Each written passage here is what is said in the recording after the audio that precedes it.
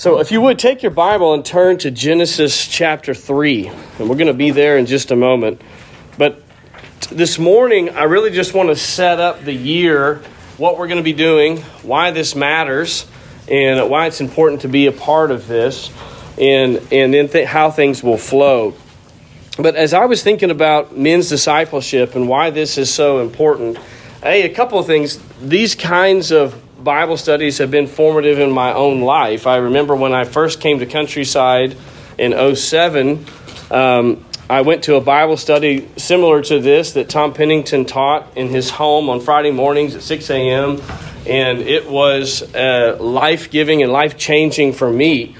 And so as soon as we started here at North Lake, I knew I wanted to do something like this that was open to all of our men, that we could just meet on a regular basis to push one another to grow in our faith, to push one another to lead well in our homes, in the workplace, and in the church. Leadership, as you know, starts with the men. God has given men the task and the responsibility and the privilege of leading in different spheres of life. And so it's important that we take that role seriously, and we need one another in that task. And so this is designed to foster that, to foster relationships among us as men, that we might push each other to grow. But specifically, as I was thinking through different passages of Scripture that get to the heart of why this is necessary, I kept coming back this week to Genesis chapter 3.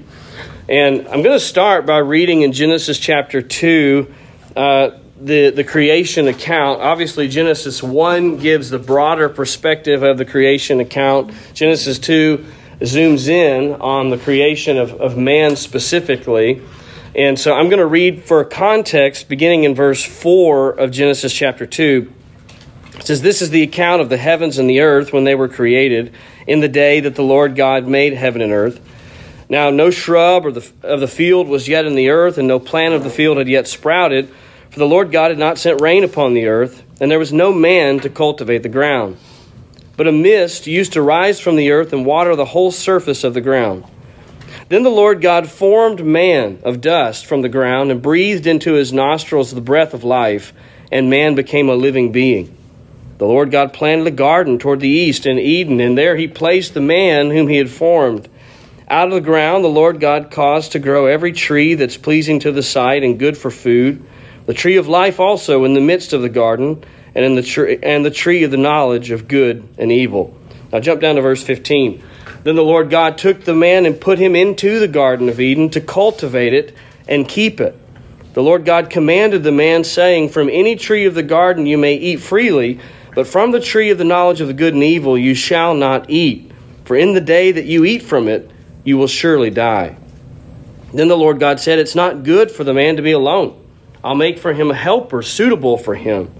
And out of the ground the Lord God formed every beast of the field and every bird of the sky, and brought them to the man to see what he would call them.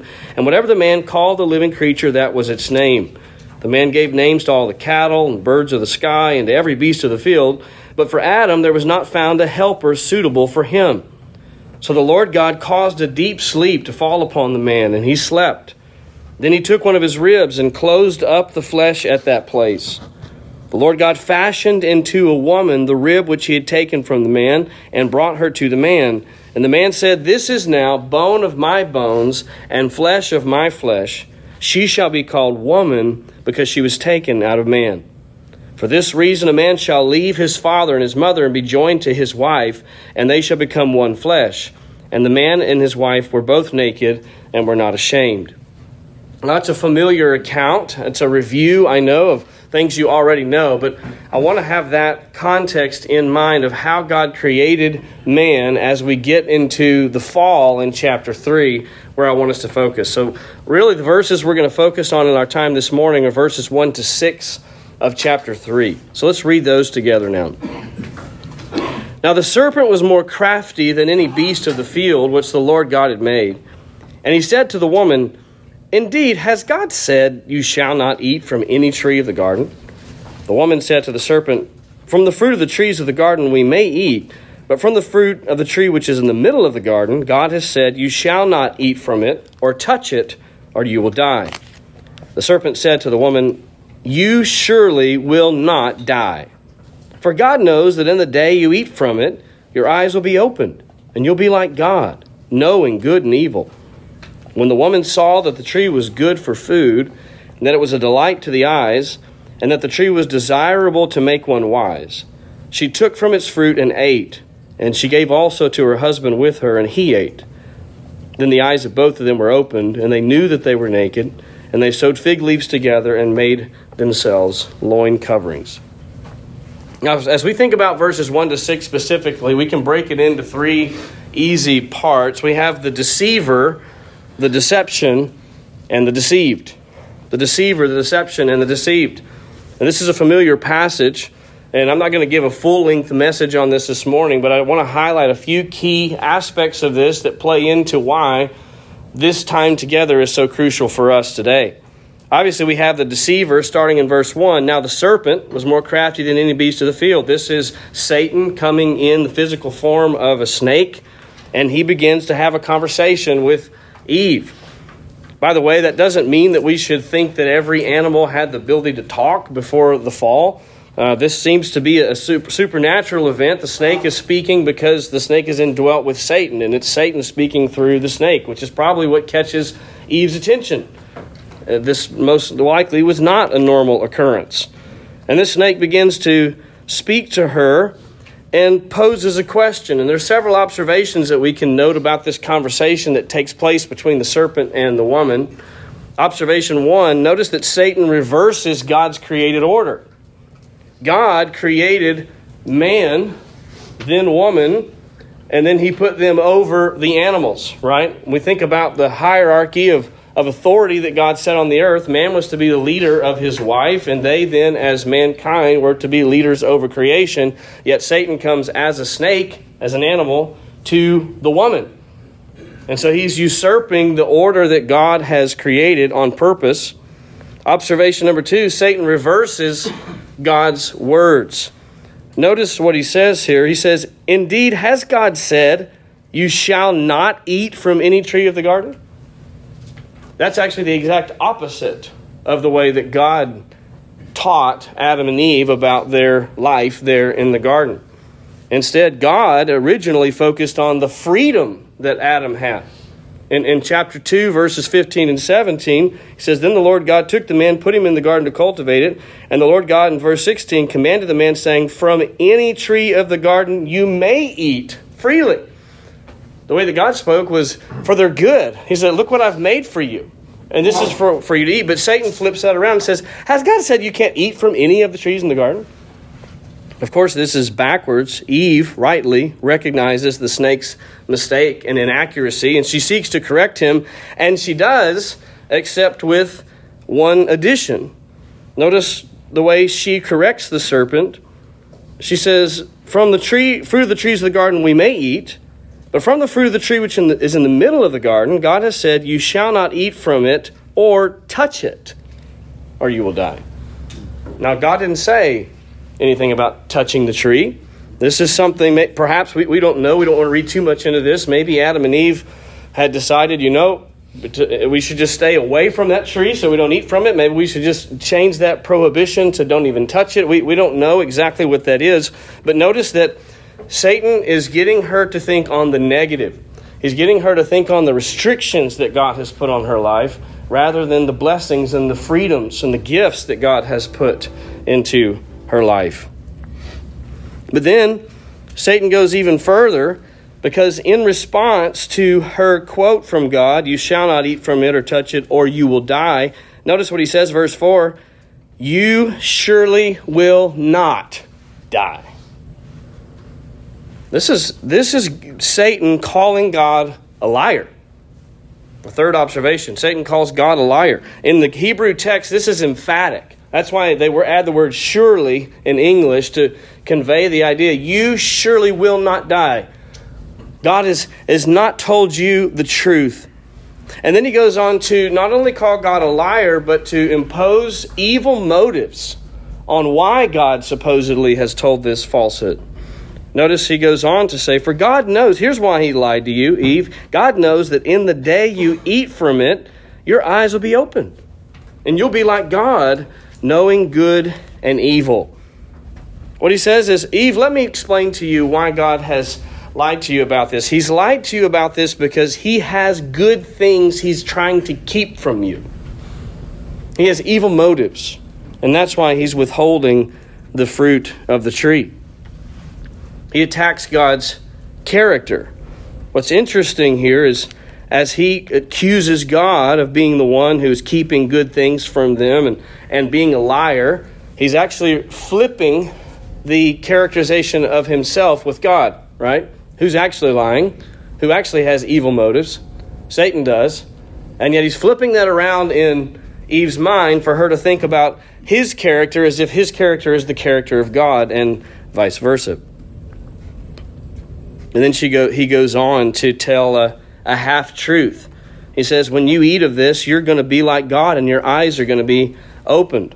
It's a fifth observation. He tells a half-truth. Now, it is true that when they eat of the fruit of the knowledge of good and evil, they do gain new knowledge. But what they find, sadly, is it's not the same kind of knowledge that God has, because God is untouched by evil. He doesn't have experiential knowledge of sin because he's never sinned.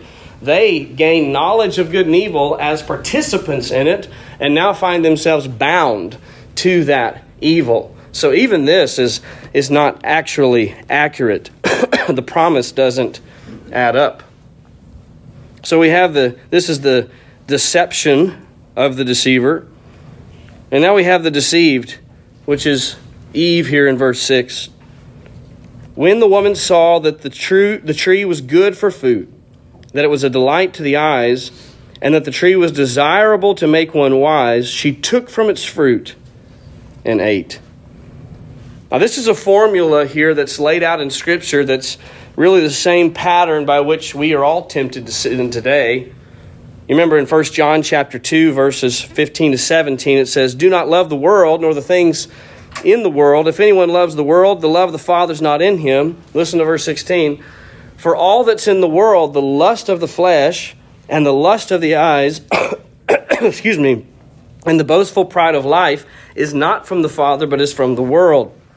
The world's passing away, and also its lust, but the one who does the will of God lives forever. Notice that list: the lust of the eyes, the lust of the flesh, and the boastful pride of life. We see all of those in this temptation to Eve here in the garden. Eve saw that it was good. It drew the lust of the eyes. There was something about it that was attractive. It excited the lust of the flesh. She saw that it was good to eat. And then there was also something about it that promised to give her wisdom she didn't have, the boastful pride of life. I could be like God. And she took it and she ate. This is the pattern that continues now when it comes to sin. So now the sin is complete. She takes the fruit and she eats. As we learn elsewhere in Scripture, this is the cycle that James lays out for us. Now sin has conceived and brought forth death. But here's the key point that I'm driving at. Strangely, throughout this entire account so far, someone is missing. Where is Adam? Where's Adam? Where is her head? Where is her protector?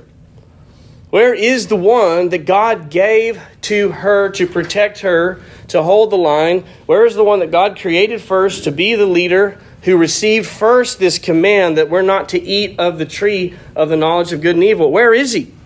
Maybe he's out caring for the garden on the other end. He's far away. Maybe he's walking with God somewhere else in the garden and having a devotional time with the Lord. Where is he? Let me ask you, when you typically picture the fall in this scene that we see depicted, in little cartoon characters and stuff, where do you personally picture Adam to be when you think about the fall? Have you ever really thought about it? Well, the thing is, the text tells us where he is. Look back at verse 6. When the woman saw the tree was good for food, and that it was a delight to the eyes, and that the tree was desirable to make one wise, she took from its fruit and ate, and she gave also to her husband after tracking him down on the other side of the garden. Is that what it says? Where was he? With her. And she gave to her husband with her. I don't know about you, but that reaches out and grabs me by the throat. The insinuation of the text, I think it's right for us to assume from the simplicity of the way that this is written, that Adam was standing there the whole time, that he heard the conversation. Now go back and replay the conversation that Eve had with the serpent, and now picture Adam standing next to her listening to the entire thing, questioning God, twisting God's words. And Adam just stands there. Remember, this mandate, as we read earlier, the reason I went back to chapter 2 is because I wanted us to see that Adam received the mandate first, before Eve was ever even created. In chapter 2, verses 7 to 9, the Lord God formed man of the dust from the ground, breathed life into him. And then in Genesis 2, 15 to 17, he takes him, puts him in the garden, and he commands in verse 16, from any tree of the garden you may eat freely, but from the tree of the knowledge of good and evil you shall not eat. This is the mandate given to Adam. Then God says, you need a helper. He brings Eve. That mandate then becomes both of theirs. And she's to help him in the fulfillment of the command that God has given to him. But it was his job to lead her, to protect her, and to lead out specifically in obeying the simple command that God had given to them.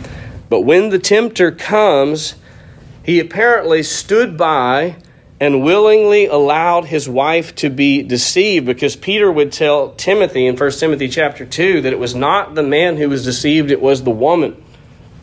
The idea is Eve was legitimately tricked and deceived into sin by Satan. Adam was not. That is, Adam knew.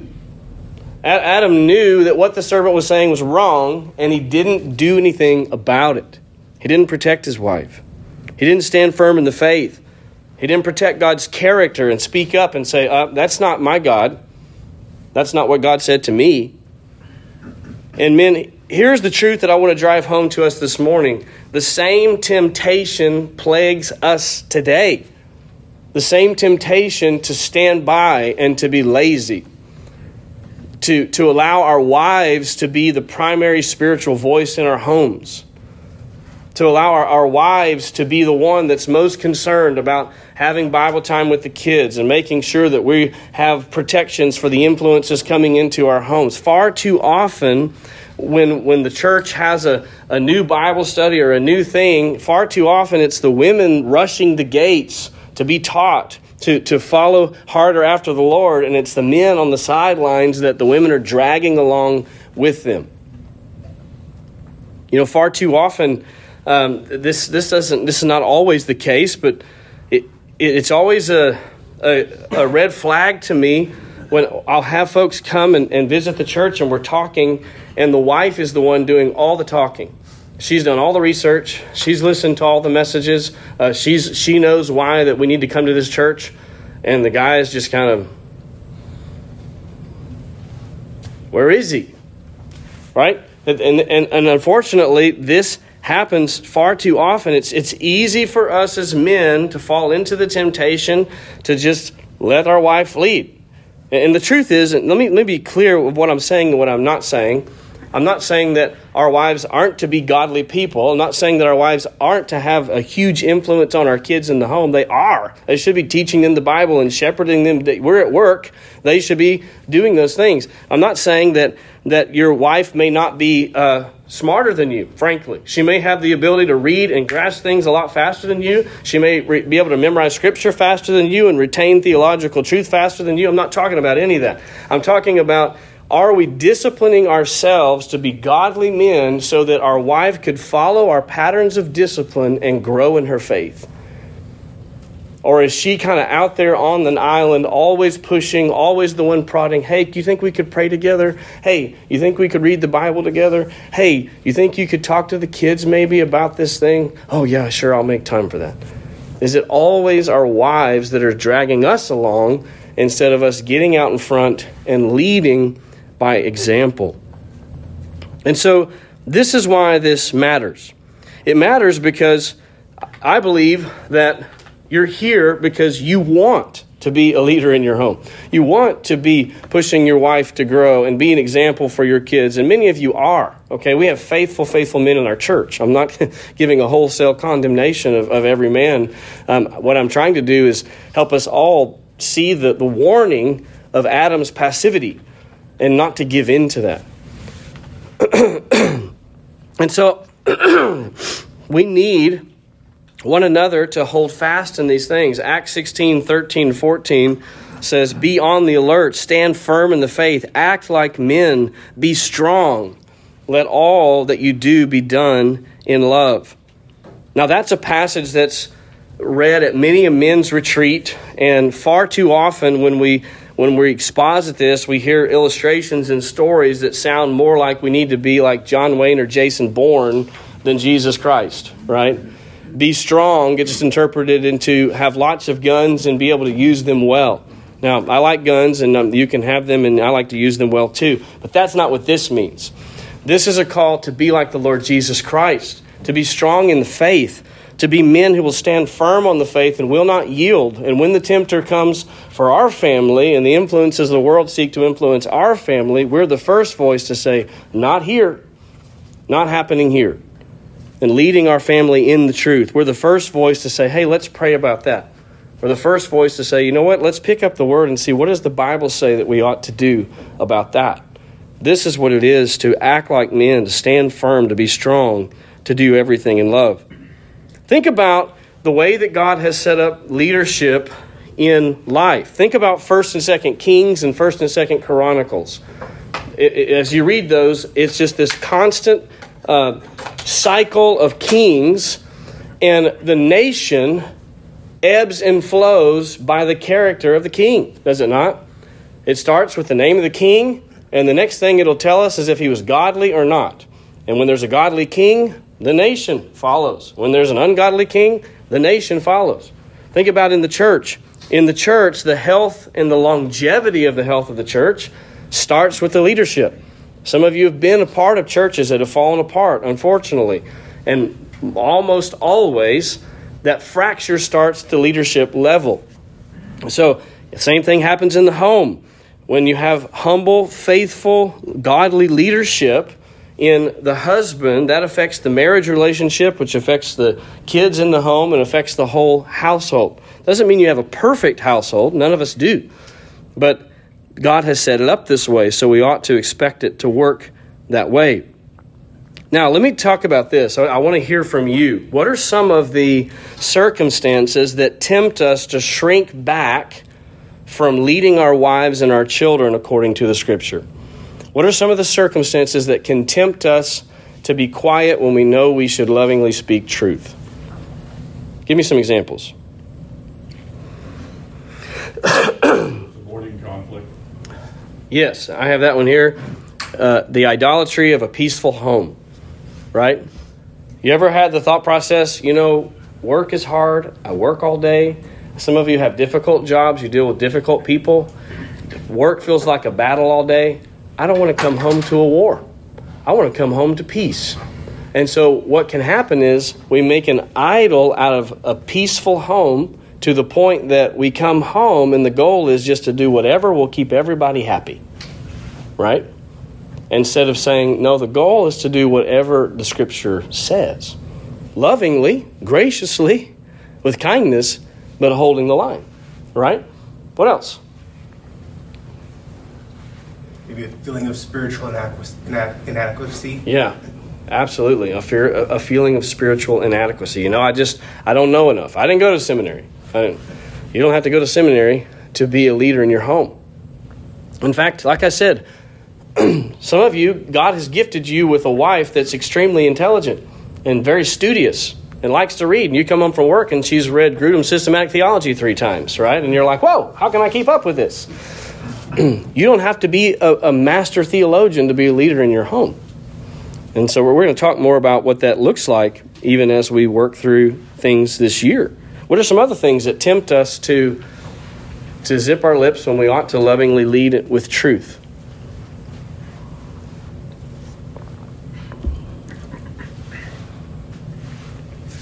If it's an area where we are particularly tempted to sin. Yeah. We not want to lead our wives in it because we also struggle with it. Yeah, that one's on my list too. Patterns of personal sin. Sometimes the issue is we have damaged our credibility with our wives because we know we've not lived as men of character in the home. It can show in a whole different, all different realms. It could be a problem with anger. It could be a problem with pornography or something like that. But this happens often where you know what to say, but you realize you've lost your voice with your wife because she knows the truth about your character. So we're going to work on that too. It's part of the reason we're going to do the book that we're going to do, and I'll talk about that in a minute. Any others? Other ideas on reasons, temptations not to speak?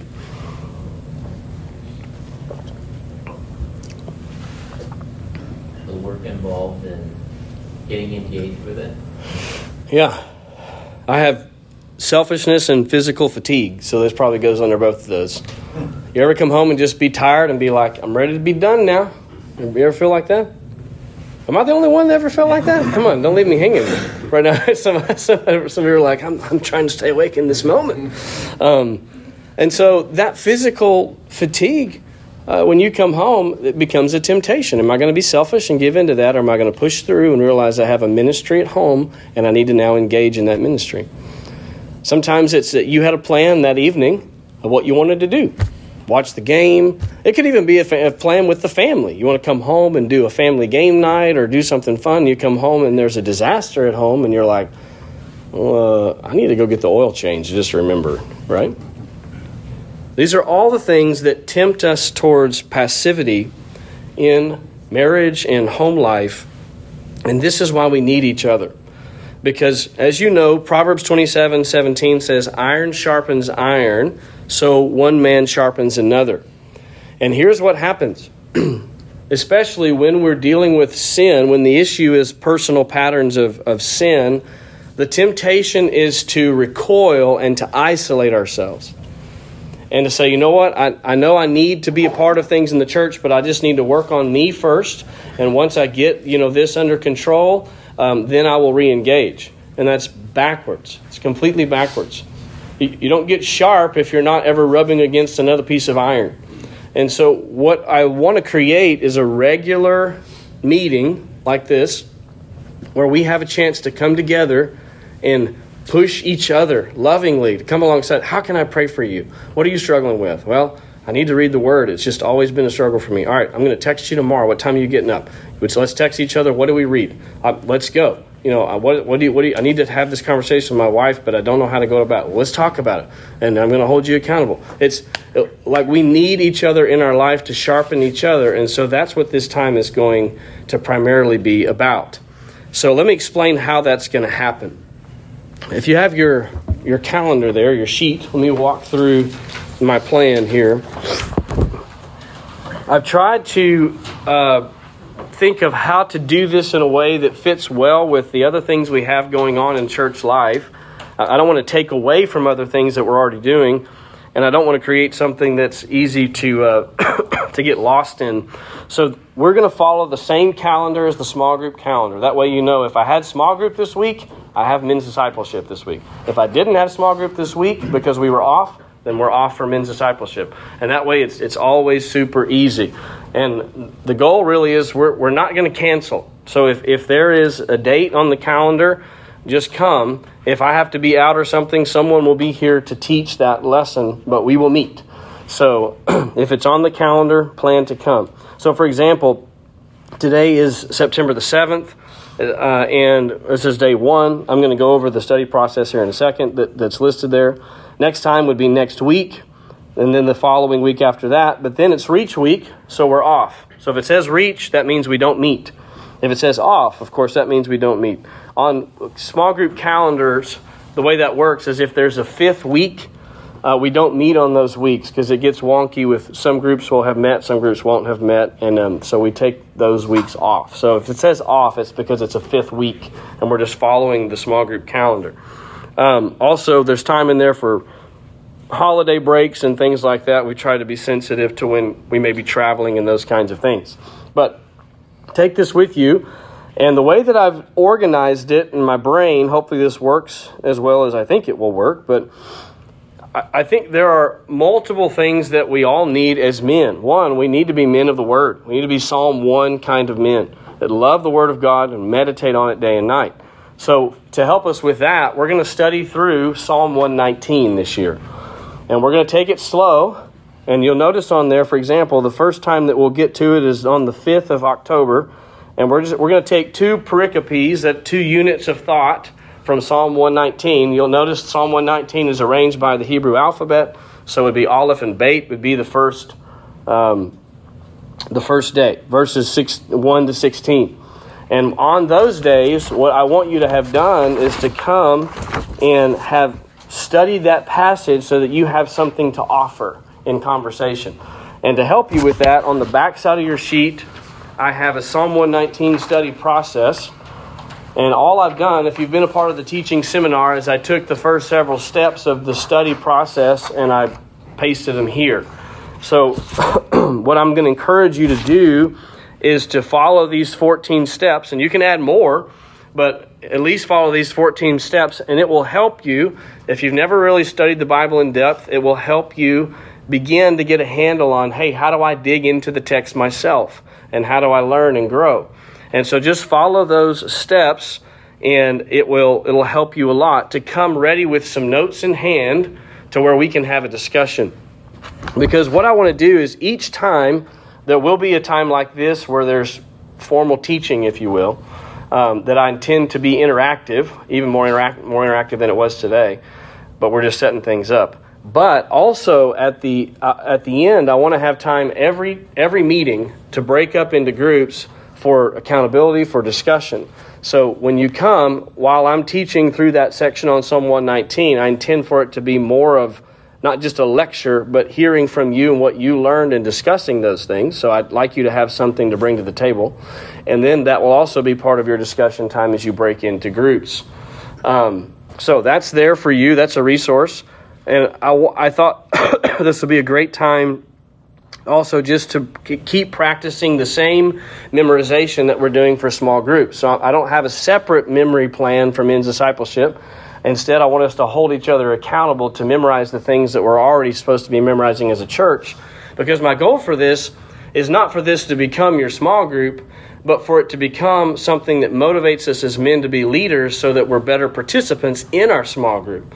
So that we're the guys that are speaking up and we're encouraging the other men and we're coming alongside and we're saying, hey, I'll memorize that with you. This is to help us to do that more effectively. So on those weeks where it's Psalm 119, the passage will be listed and just follow that study process. The goal is that you're doing that sort of throughout the month. We'll only do Psalm 119 one of the meetings of the month. And so if you do a little bit each week, then you'll have plenty to offer when we come to the actual day. On the second meetings of the month, which would be next time, I'm going to be covering topical issues of common heart sins that we all deal with. So like, for instance, next Thursday, we'll be talking about discontentment. I know that's not a sin you deal with, but maybe invite someone who does. So we'll talk about what does the Scripture say about that sin. So the second meetings of the month will be more topical, but even those, while I'll be teaching, there'll be time at the end for us to gather and to work through that and to apply it. And then finally, the third thing that we'll be doing is going through the book Passions of the Heart. That's this book here. If you don't have it, we've got them at the bookstore. You can order it on Amazon if you prefer the Kindle version. They've got that. And what I want you to do is, again, we're only going to talk about the book once a month. So one chapter a month really is not a tall order. You can do it. And just if you're reading a little bit all throughout the month, you'll be ready to go on the day we discuss this. On those days, I will come and give a short message on whatever the key biblical theme of that chapter is. But then especially on those days, I plan to allot more time than normal even to break into groups. And for this book, I'm planning to put you in the same group each time so that you can hold each other accountable and really help each other to grow. And in that group, at the end of each chapter, there are discussion questions. And we'll go through, they're already here in the book. We'll go through those discussion questions in small groups to really hold each other accountable. And let's just be honest, men. Pornography is a pervasive issue, not just in the world. It's a pervasive issue in the church. It's a pervasive issue for men in general. And so this is not a time to come together and act as if we're reading this and discussing it for those people out there. This is a time for all of us to, admit that lust in general is a temptation for every man, and we need the tools to deal with that. And if you're dealing with the sin of pornography, tell that to your group and say, guys, this is a struggle that I have, and I want to kill it. Help me to kill it. I want to encourage you that this book, it's a great book. That's why we've chosen it. It's really helpful on sort of what's going on in the heart that's tempting us to give into this sin. But it's just a book. In the same way that if you came and you wanted to lose 20 pounds and I gave you a book on diet, if you just read the book, are you going to lose 20 pounds? No. But if you do what the book says, you will. That's the idea here. The book is not a magic rabbit's foot. It is to guide you to the scriptures, but then you've got to put off, renew your mind, and put on and do the hard work. And by God's grace, you can and must kill the sin of pornography. Hear me. You can and you must. If you're dealing with that sin, it will ruin your life. It will ruin your marriage. And God, if you're a Christian, has put the Holy Spirit in you and given you a new nature, and you can walk in holiness and never look at pornography again. And that is our goal, but we need each other to sharpen one another and to walk in that. So this book is to help facilitate that conversation. If you haven't gotten it, please pick it up and read it. But that'll be the flow. 3 meetings a month on most months unless there's a holiday. First meeting, Psalm 119. Second meeting, a topical issue of the heart. Third meeting, walking through the book. And we'll just walk through that schedule, okay? Any questions about the schedule or how that works? Okay, good. Either I was clear or you're being shy. I'm not sure.